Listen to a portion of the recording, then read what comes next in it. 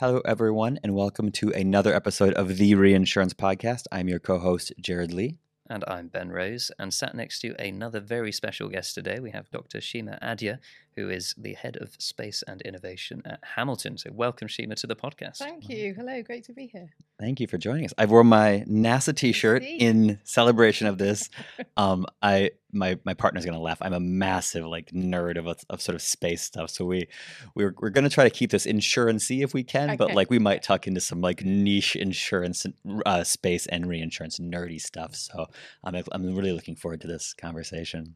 Same here, and I've unfortunately discovered that Jared is way more of a space nerd than I am, so I've brought some magazines with me to learn about space and be very excited, and Jared clearly knows far more than I do, so I might be listening for a lot of this episode, but we'll find out. But so taking a step back, how did you sort of land to where you are in your career? What sort of path did you take to land in sort of space and innovation at Hamilton? What does that kind of look like first? Sure. So, going back, I always wanted to, I was always interested in space, wanted to work in a related field. I studied science at university, and then I did a PhD in astrodynamics, which is looking at the motion of man-made objects in space. And then I kind of didn't really know what to do after that. The UK hasn't got a huge space industry, although it's starting to have one now. But I did work for a company called Kinetic for a few years as a space missions engineer in the UK. And we were mainly working on European Space Agency projects, but we did do a piece of consultancy work for an insurer, and that was my first contact with the insurance market. And we were calculating reliability of satellites and doing modelling for them.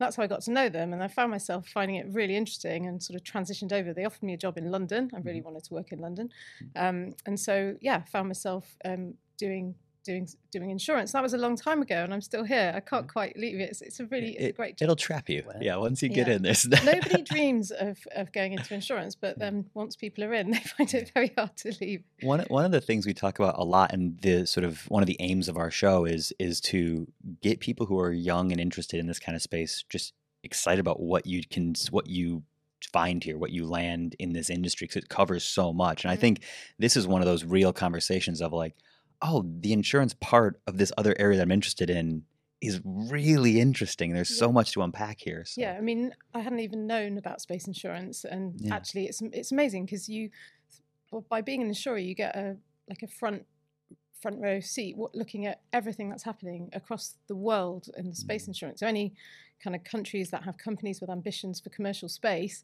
you get to see what's going on, and they really explain everything to you in great detail. So it's a real privilege, actually, to get that level of detail and knowledge about the space industry. And I suspect you get that quite a bit earlier than a lot of other people, as they're doing the early preparation planning kind of work. So you're probably brought into the conversation very early, I would suspect. Because a lot of the assets are obviously very high value, very capital intensive, and so often before the bank loans and financing can all be in place, the insurance has to be part of that process. So it's not unusual for us to be speaking to clients a year or 2 years before they've actually launching an asset, and at that point you get very detailed information, a couple of 100-page packs about the technology, about the business plans and everything. And so you get a lot of information early on. That's super exciting. And I guess, how crucial is insurance to enabling these things to even be scoped, I guess, to begin with?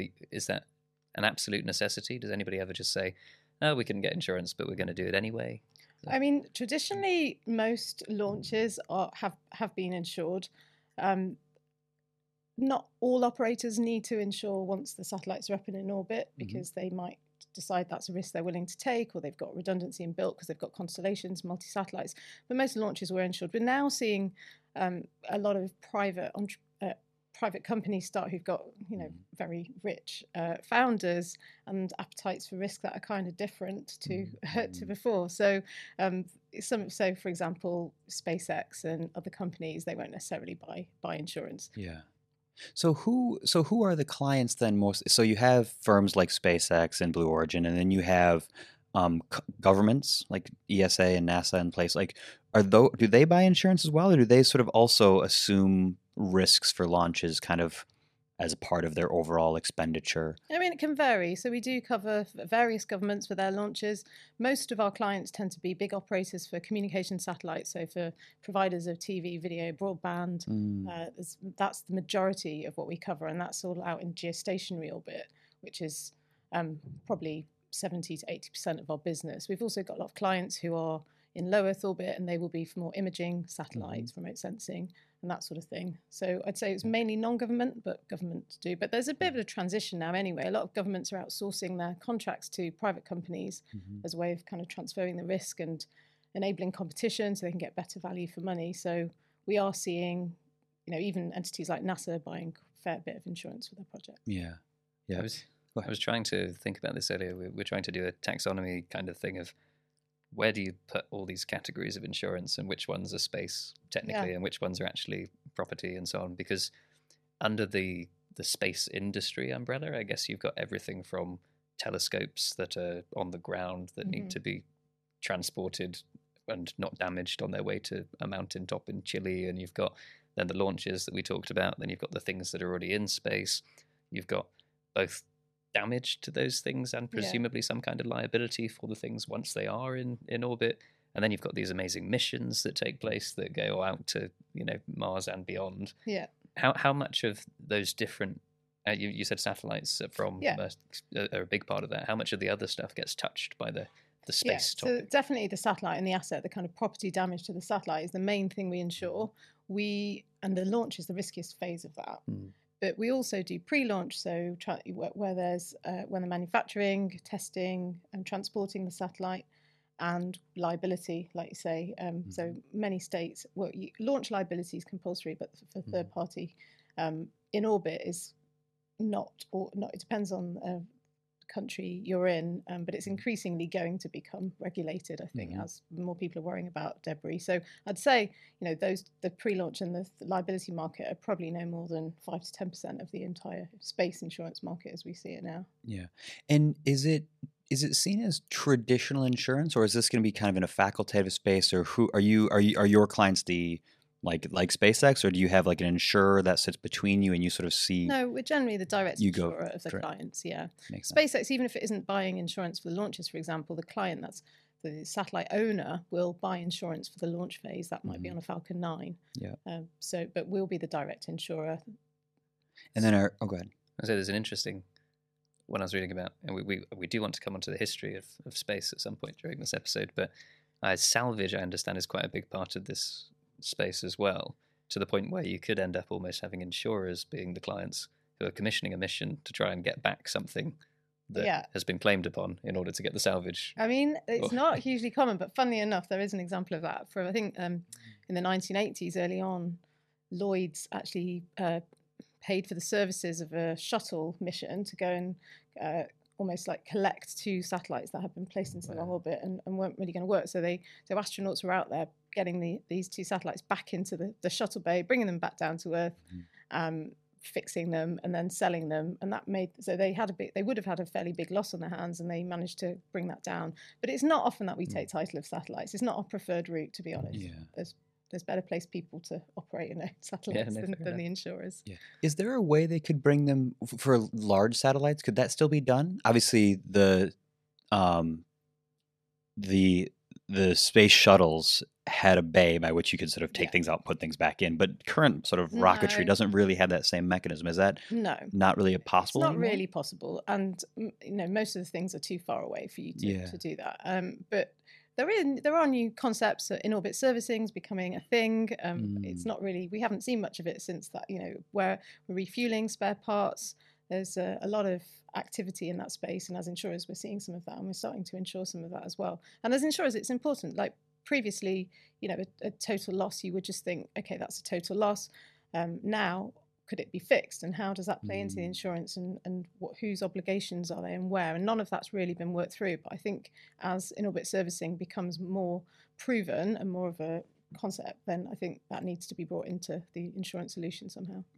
Yeah, I guess, because let's face it, there's so much that can go wrong, in this whole process. Like what defines any kind of loss? I guess because you could have something that's, as you said, completely broken, or no way going to solve this thing, or it could be the thing that was the lens cap that was going to shoot off so we could take pictures didn't go. So the losses are mainly defined by whether the satellite can carry out its intended purpose or not, or what fraction of its intended purpose. So for a communication satellite, it's got a number of transponders on board, and it's supposed to operate all of those for a certain length of life. If there's a fuel loss halfway through the mission, and the mission's only going to last for 10 years and not 15, then you'll have a loss which accounts for the last 5 years of the mission that you're not going to have. So it won't be a total loss. Total losses tend to happen when you're on the launch fails. That often, but not always, will result in a total loss. Yeah.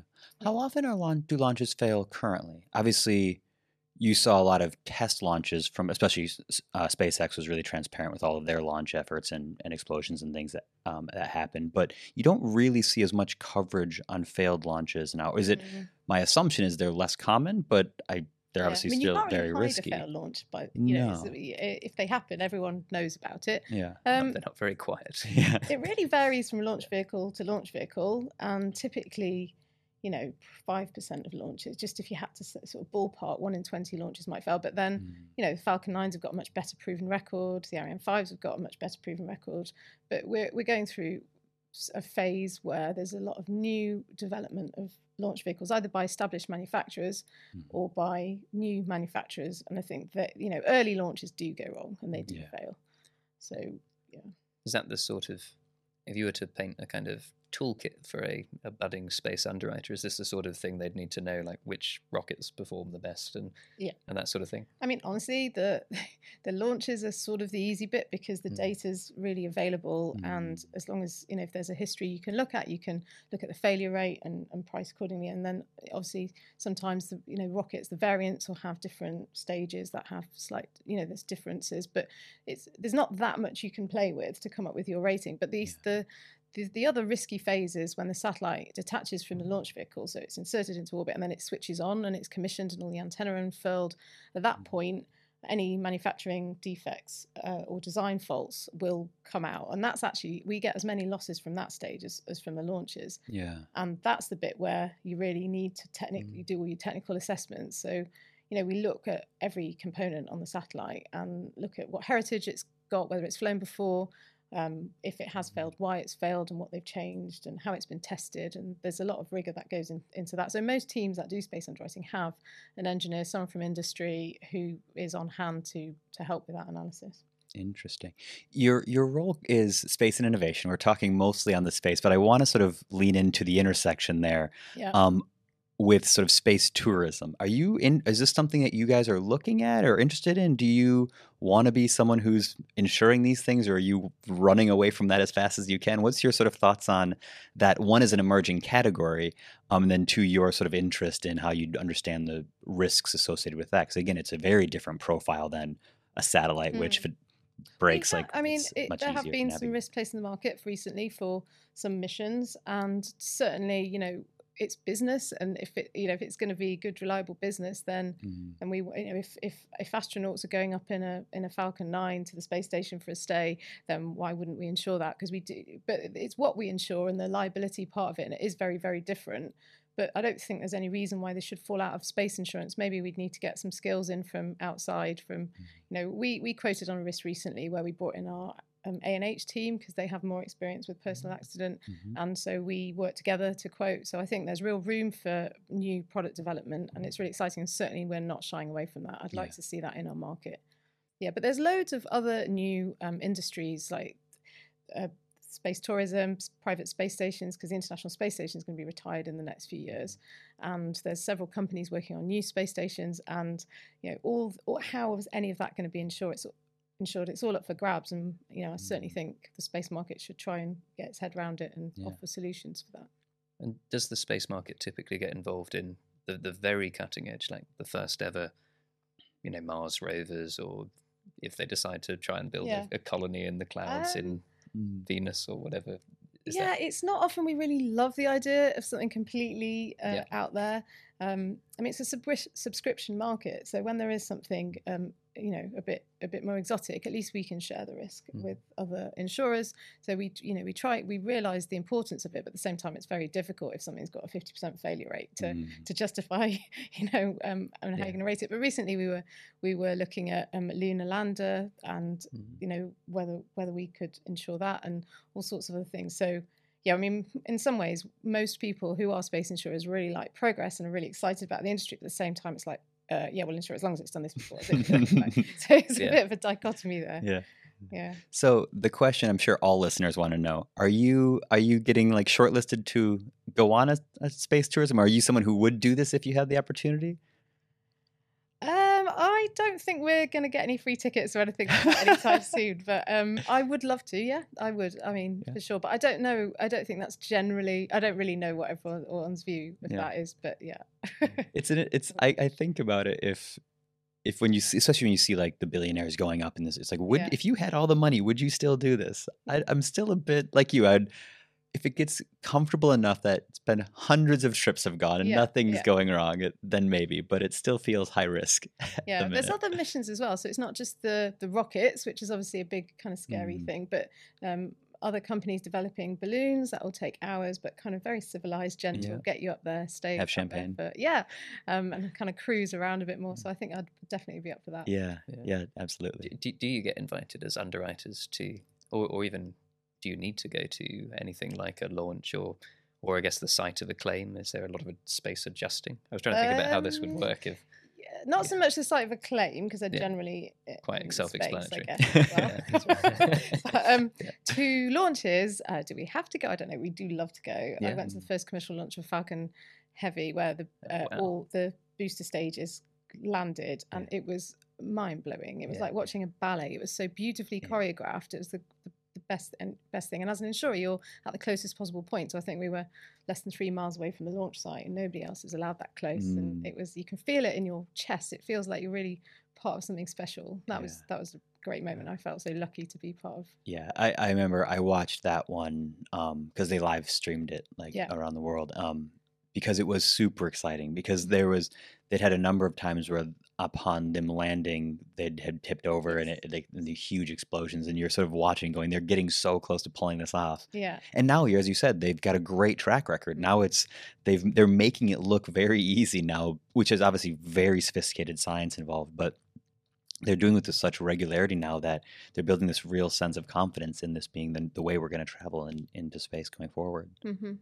I'm going to ask a very nerdy question at my own risk. Just less space nerdy and more gamer nerdy. Okay. Do the initials KSP mean anything to you? Kerbal Space Program? Open source space game? No. Okay, this is amazing. And the reason I bring it up is because Cordy's smiling. No, he doesn't know. Okay. So this is this game that was developed, and it is incredible. I buy a lot of sort of PhDs and so on who wanted to build an extremely realistic rocket building and sort of mission oriented game for space exploration, where they try and model everything possible, and you can build your own rocket and try and get it into orbit, try and do moon landings and so on at every stage, but it's all simulated as realistically as possible. I was almost imagining, could insurers start using this as like, okay, so you've got this new rocket which uses these components. You could almost build it in Kerbal Space Program and try to fly it and see whether it just blows up or not. But you can play with fuel levels and thrusters and all sorts of things. It's very cool. Worth checking out, even if you just YouTube. I will check that out. Kerbal Space Program. Yeah, it's very cool. What are the tools that you guys are using now when you price risk? Like, obviously, Ben sort of alluded to like models and such. Obviously, there's not the same sort of models you might see as like RMS or catastrophe models and things, but you must have some tooling that you sort of help you assess and analyze risk? I think we build our own models, and I think many insurers do. We do get the data, so we kind of pay for all the historical space data. We don't have any kind of industry standard models like that are generally used. So I think different insurers have created their own models, which are updated all the time and kept up to date with new data. Yeah, with going very nerdy into space underwriting now, how do you think about things like exclusions in contracts with something like weather? Like, obviously, one of the more sort of horrific incidences was it was too cold and one of the O-rings on the Challenger froze and then that resulted in that. I told you he was in there. But like, would you introduce wording that says, because there were people at the time who were like, if it's this cold, this could happen.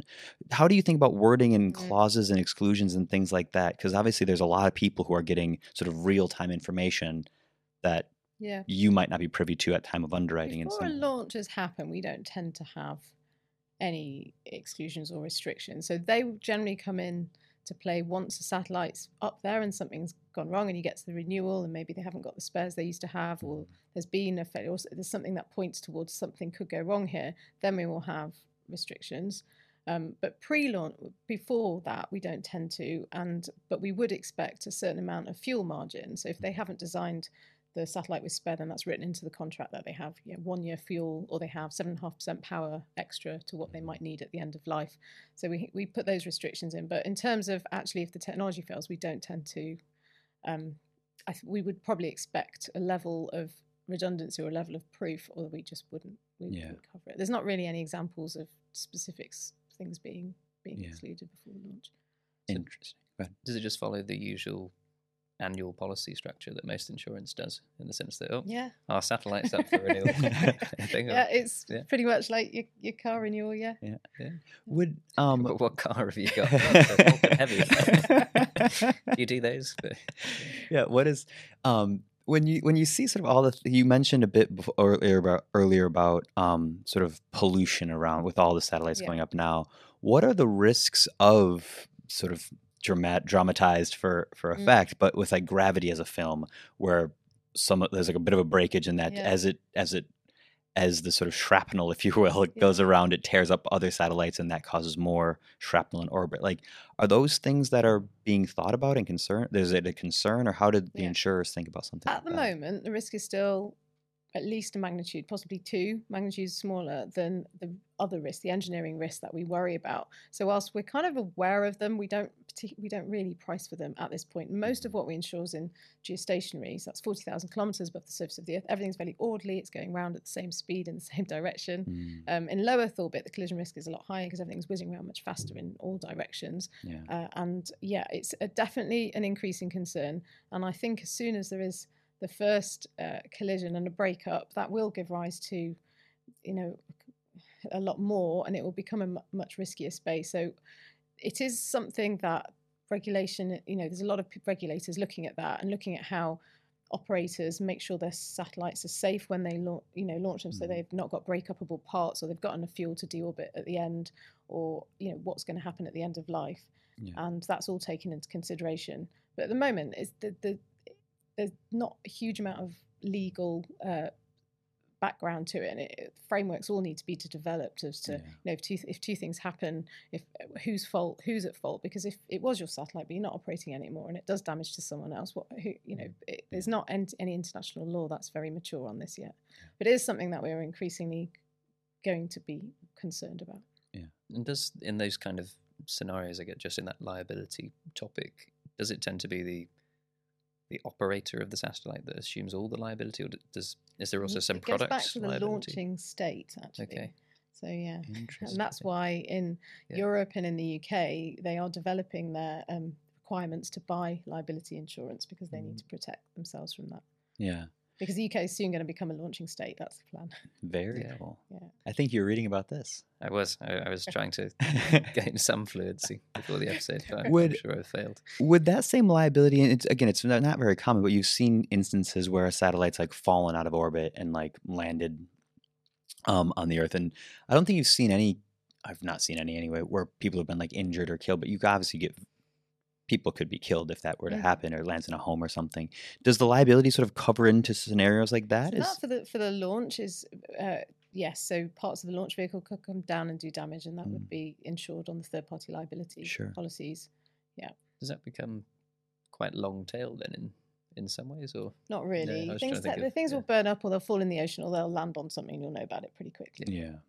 Unless it's I was trying to think earlier of some weird contradictions that space insurance might throw up. I was thinking like, if you're on a mission that's far enough away from Earth that it's technically in the past or something because of the general relativity theory. Time dilation. I couldn't quite think of a scenario where it works. It must be. If we see one, we'll let you know. But we're seeing missions being developed now to remove debris as well. And obviously, as an insurer, we're supportive of that. And just someone generally, we're all using space assets and the data we get from them so much more all the time, increasingly so, and it's only going to get more. So we do need space to become a safe place to operate. Go ahead. I was just going to say, how did we get there? But do you have a question first? Well, I was just going to say, I think space has historically shown itself to be very collaborative.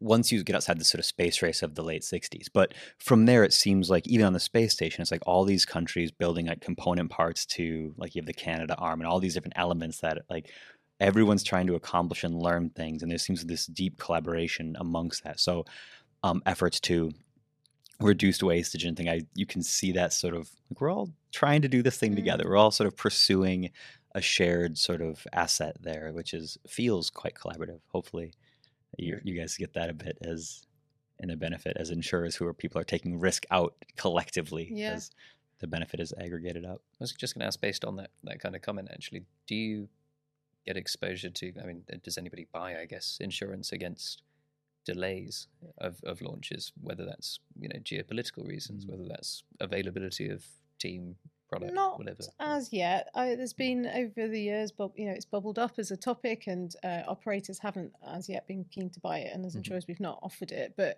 I think if there was the desire to buy it, and part of it is how much of the risk can we control, and can we rate and price, because often it's because the launch vehicle's not ready or the satellite's not ready, or sometimes you get dual launches or multiple satellites launching, and if it's so. But these are things that I think if there was the demand from the operator for, then certainly as an insurance market we should be offering those products, but there hasn't been any so far. Yeah, I think this is one of the things that fascinates me the most about this as an insurance class is it's exactly what insurance always is.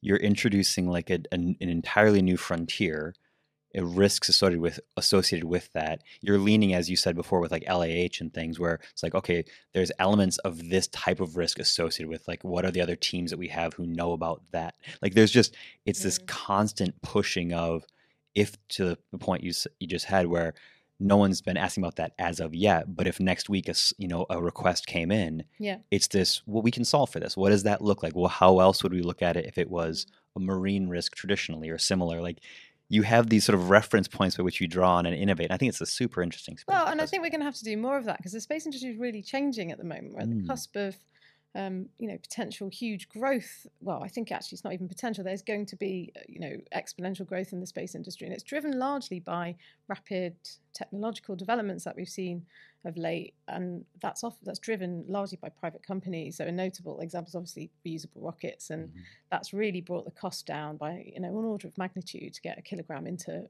orbit is that much cheaper now than it was, and that's made all these other businesses viable to operate in space. And what we're seeing now is a kind of move towards an ecosystem where there are lots of different players doing different bits. So whereas before you had big monolithic companies almost that had to spend billions of dollars or creating, building a rocket, launching a rocket, and having all the infrastructure there to support the operations, what you're seeing now is more of a kind of distributed ecosystem where so people have thought of ideas that they can put assets into space. So then you're getting other companies that are creating the platforms, the satellites. They're sort of off the shelf, and then you'll have other companies that are thinking, okay, well, there's a market now for new launch vehicles. You're seeing new launch vehicle manufacturers, and then you've got other companies doing services like virtual ground stations. So Amazon Web Services, for example. So now a company can specialize on one particular bit and plug into the ecosystem. It doesn't have to do everything. And this is really exciting, because I think that will speed up innovation, because you're going to have everyone focusing on their own bits, and the barriers to entry will be a lot lower if you don't have to do everything. So I think and the amount of investment that's going into new space companies, so there's this big movement called New Space, and it is basically cheaper access to space, and all these businesses that are now going to be able to operate that couldn't before. And how does insurance play into that? Because we are really designed, the way we've been set up is this big subscription market where we're covering hundreds of millions of dollar assets. We're sharing the risk, and we spend a long time evaluating every single risk, like up to 2 years before, etc. We're going to have a new breed of client who possibly decides, okay, I've got this payload, I'm going to buy an off-the-shelf satellite, I'm going to book myself online a ride share on a Falcon 9, I'm going to go in a few months' time, and I need my insurance. And it's not going to be hundreds of millions of cover required, it's going to be a few million or whatever. And we need to respond to that. I don't think as insurers we're really necessarily offering the perfect products for that market yet, and I think that needs to happen as that market grows. Do you think that will be driven more by insurer supply or by regulatory kind of stipulation for these sort of needs for buyers to buy? Yeah, I think they will probably be need to buy. There'll probably be just a requirement from the financiers to buy as well. So they will need the insurance, and I think once it becomes a volume market, at the moment there's probably not enough of it, but we're going to move, I think, to a mass market dynamic where the insurance will be more of a commodity as opposed to a bespoke, tailored solution. Mm-hmm. So in some ways, I don't know how that will impact the kind of feel of our market, but I think it is going to happen. Yeah, I think the accelerating innovation there is exactly right. You see it from in startups. Again, similarly, we can use AWS, and there's all these little off-the-shelf things you don't need to have or build or pay, Oracle huge sums to do that stuff. And I think this is that same thing happening, going, the cost of getting a satellite or getting something into space is so much lower. Yeah. That it doesn't have to be a massive government program to launch an idea, and that will lead to more space innovation and space tourism and all those types of things, which will be order your custom spacesuit online. Yeah, exactly. No, it's going to be super, super cool.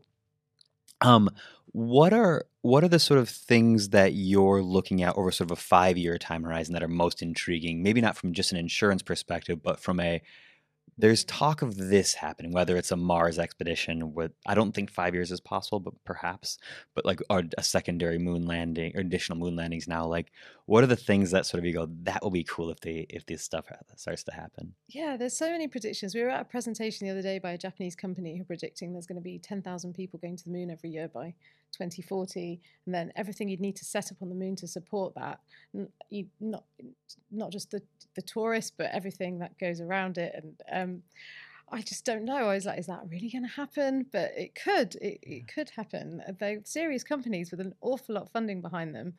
I think private space stations will be interesting, and I think in-orbit manufacturing, because there's a lot of properties of materials that you can make in microgravity or where there isn't any gravity, which in pharmaceuticals, and there's going to be a lot of benefits to being able to produce stuff in space, and take some of the sort of the heavy industries. This is one of Blue Origin's goals: take that into space if possible, so you can take it off Earth.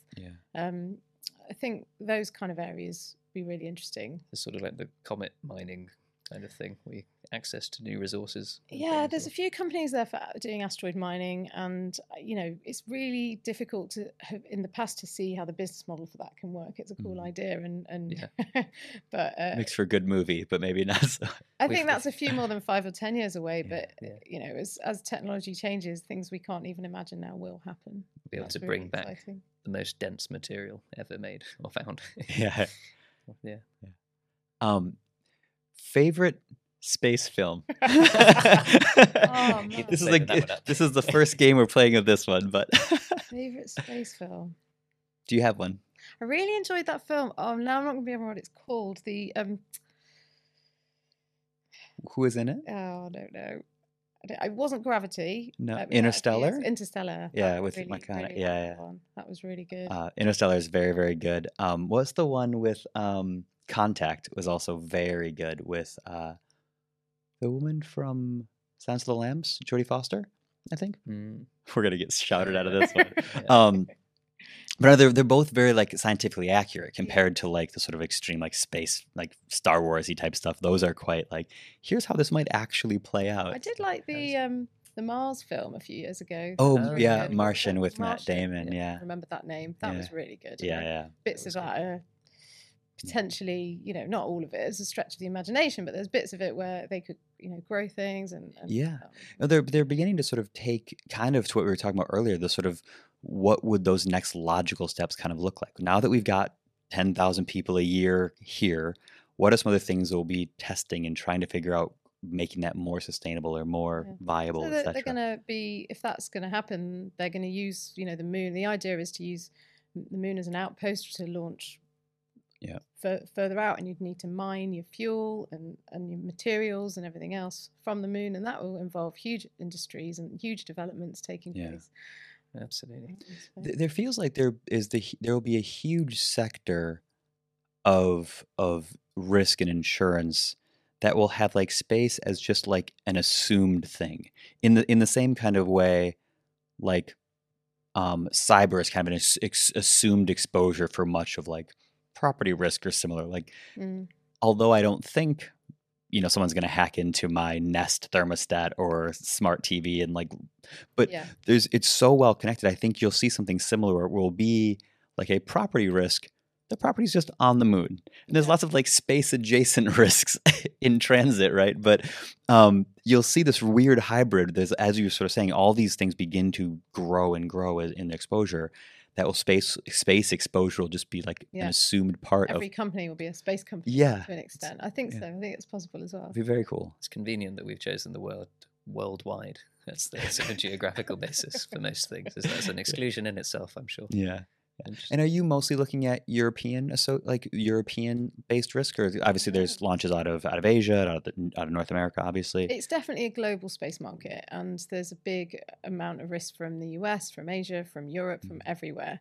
We don't really have the geographies that we focus on. It's too small a market really for that, to be honest. So yeah. Cordy's been holding up a little sign because he wants me to ask you to visualize an exciting price it game scenario. So if Elon were to take a Cybertruck on a Falcon Heavy to the moon, you haven't written a soundtrack there, the only thing, but to whichever soundtrack you please. How would you even think about pricing it? And then yeah, what would you charge? What is the exact technical price? And then what is the market price? Yeah, if we were just looking at the success of the mission and delivering him there, and nothing to do with him and how he behaved and what he did while he was there. Oh, he's certainly getting high. Then I guess we know how to rate a Falcon Heavy to put satellites into orbit, so that's something we can do. Then it's a question of, okay, at what point is the Falcon Heavy going to stop and some other propulsion system's going to take over to get to the moon? And then that's not been invented yet, but we'd be looking at what technology it's using, where that's been used before, how reliable it is. I don't think, maybe not Elon Musk, but this isn't completely something that I think we will be rating things like this in the not too distant future. And it will take a bit of a leap of faith in some instances. But the idea that we have gone to the moon before, we can do it, and it will happen again. There's the will that wasn't there for a very long time, since all the moon landings. I think it's back now. So I wouldn't like to put a rate on that specific concept, but it's definitely something that we would be able to get our heads around trying to make. And the Cybertruck, vastly less expensive than like a lunar rover, I suspect. Which, $40,000 is the initial. Exactly. It's a bargain compared to... Well, the other one as well, we've, I guess, seen... Bezos in his amusingly shaped rocket in space. So presumably, as we were chatting about before the episode, if you can send the world's most expensive man into space, then that's been done before. Yeah. So. If people were going to go on like a flight, like whether it's a SpaceX flight or it's a Blue Origin flight, who does that insurance? Who does the sort of... Can you buy insurance for that? Because obviously I feel it's going to be an exclusion in my life policy, right? But how would that part of it work? It would have to be for a fixed limit. It would have to be based on some technical failure of the equipment, and we have rated things like that, and we have looked at that. And there's often, for tourists now, there'll be a lot of cross waivers that they can't, for what they're allowed to do, and a lot of the insurance really kicks in as a very, very last resort if all those waivers fail, because none of it's been tested before. So it is new territory, and these products need to be developed. Yeah. Do you ever get brought in? Sorry, we're interrogating you. We're having so much fun. So thank you again. Indulging our space nerdy size. So much curiosity. I feel like back in science at school, I always used to be the kid who was there going like, but what if, and then just paint some ludicrous scenario. Back to work. In the sort of broader line of businesses that are out there, do you ever get brought in as the space experts for like, I don't know, asteroids and their risk to property, or as a catastrophe peril, or for cargo that's space cargo, solar storms? We have to model all those risks. We have realistic disaster scenarios that we have to report to Lloyd's, and that will be, we have to think about what happens if there are solar flares. Like the last biggest one was, I think, 1859, the Carrington event, and we haven't seen anything like it now. And if we did, what would happen if something like that happened?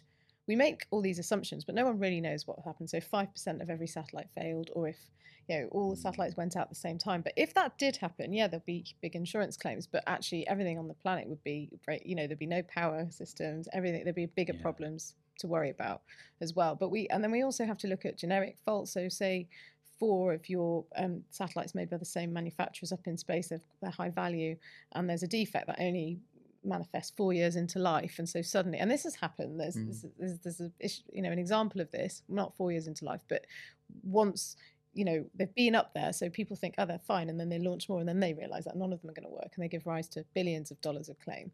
That is that's not something that we can not worry about. We do have to report all of that in our worst case scenarios of what could go wrong. Okay. I have to ask, especially with this being the reinsurance podcast, but I can imagine that a lot of sort of more generalist stakeholders in an insurance business, when they realize that they've got space exposures and they realize the values at risk, etc., probably feel a little bit uncomfortable and out of their depth, not knowing what's going on. So what's the sort of attitude, I guess, towards like reinsurance in the space market? Well, we buy reinsurance. I think there's about 50% that goes into the reinsurance market, the whole market. But in terms of, space is really good because it's uncorrelated with a lot of the other risks. So it's seen as diversifying, which is great for everyone's portfolios. It is a volatile market, a really profitable year. And the difference between a profitable year and a loss-making year can just be one launch. And so it's very, and you can get to the end of the year and you think, we've had this before, we've had launches on Christmas Day or on New Year's Eve, and you think you've got to the end of a year and you can click, and then, oh dear, no, you can't. So it is a volatile class. And so I think people really do try and manage their exposures and buy reinsurance. But it's mainly quota share reinsurance. There's not that much excess of loss bought. And I guess if it goes, it goes in a lot of cases. That's interesting. Yeah. This has been such a fascinating conversation. I feel like we should just dive into more of this as a niche little category. The spin-off podcast. Exactly. Where we build Legos out of spaceships. Is there anything else you wanted to dive into on this? So it's completely back to front. So apologies, listeners, because we should have done this right at the beginning. But would you be able to give us a bit of a flavour of the history of space insurance? And just because we talked a lot about where we are today, but how did we get here? I mean, so when was the first satellite launch? I think 1957 Sputnik, and then the first commercial satellites were in the 60s. I think the first policy we issued was in the mid 60s, but it was for the satellite on the ground before launch. I think it was 1968 or so where the first policy for the launch phase was issued by Lloyd's for a US satellite. Lloyd's has about a third of this market. It is a global market, and it is so about a third of it internationally. 2/3 of it is company markets around the world, and we've just been growing. Well, I'll say growing since then. Actually, it's very it's the size of the market. It's about at best a sort of $1 billion market, but it is really rating dependent. And what we see is that when there's a loss suddenly, or big loss, so rates have been going down. So I joined the insurance market in 2008, and we just saw the rates decrease every year. And we argued that's fine because technology is improving and testing is getting better, and actually the loss ratios are the same, but it does mean the overall premium levels come down. And then we got to a point where it was getting close to unsustainable in 2019, and there was the biggest historical loss ever, which was 420 million in one loss, and in the same year there was some smaller losses as well. Which was bigger than some syndicates, isn't it? That is a Falcon Eye satellite. So it was a Vega C, an Arianespace, a European rocket that failed. I think it was the 14th launch of the rocket. The first 13 have been successful. So back to the point, they do. It's not just the early ones that fail, and that was sort of woke the market up. And suddenly, over a short period, rates tripled. So 300% rate rises. You don't, actually more than tripled. You don't tend to see. And then they held, and some markets left following those loss-making years. A couple of big, well-known international markets pulled out. But then because the rates were so high, then new markets come in, and then what we're seeing now is that the rating's starting to go down again. And it does appear to be, it doesn't necessarily follow the cycles of the rest of the market. It just has its own cycles that are to do, which is a bit, it's not great, but really it is trigger, the rating will really change. I guess presumably there's not a huge amount of data or homogeneous data across these different things. Maybe as the number of satellites increases quite substantially, that's changing. But historically, I guess, as you said, we've had 13 of these and they've all been fine. So hopefully the 14th will be too. But yeah. The law of large numbers. And as soon as you get to a certain amount, then they change something on the rockets. You almost have to go back to. That was going to be my next sort of follow-up question to that. Is they're constantly trying to improve it and optimize it and tweak it. So it's even if it's the same sort of Falcon 9, it's like they may have had like iterative like tweaks and enhancements that they think are improving stuff, but may have introduced another risk that we've. Falcon 9s are changing all the time. I don't know. We've got to a point with those types of risks where we basically are expecting them to change every single time. And what we try and understand from manufacturers like them is how do they deal with the changes? What process do they use to test and to make sure they're reliable? So we have to take a different view, because otherwise we wouldn't be able to insure them. Are they mostly insuring on a quota share basis as well? The like SpaceX, are they buy or the SpaceX don't buy the satellite the operators who are launching on space. They will buy their insurance from the market, and then it tends to be on an equal basis, so everyone will get like a 15 or 10 or whatever the share of the risk, but it doesn't tend to be layers like a primary and a fine. It tends to be So I realize we've grilled you for ages, and I wanted to end on a slightly fun conversational topic, but have you ever had any exposure to sort of alien related insurance stuff of any kind? Like, have you done alien invasion or abduction, or have you seen it in the market? Because we've heard that it exists. What have you heard exists? So abduction, I think there's abduction insurance. Some in the US you can buy. You can buy abduction insurance, and there's something in the States. At least there was for a window where you could buy.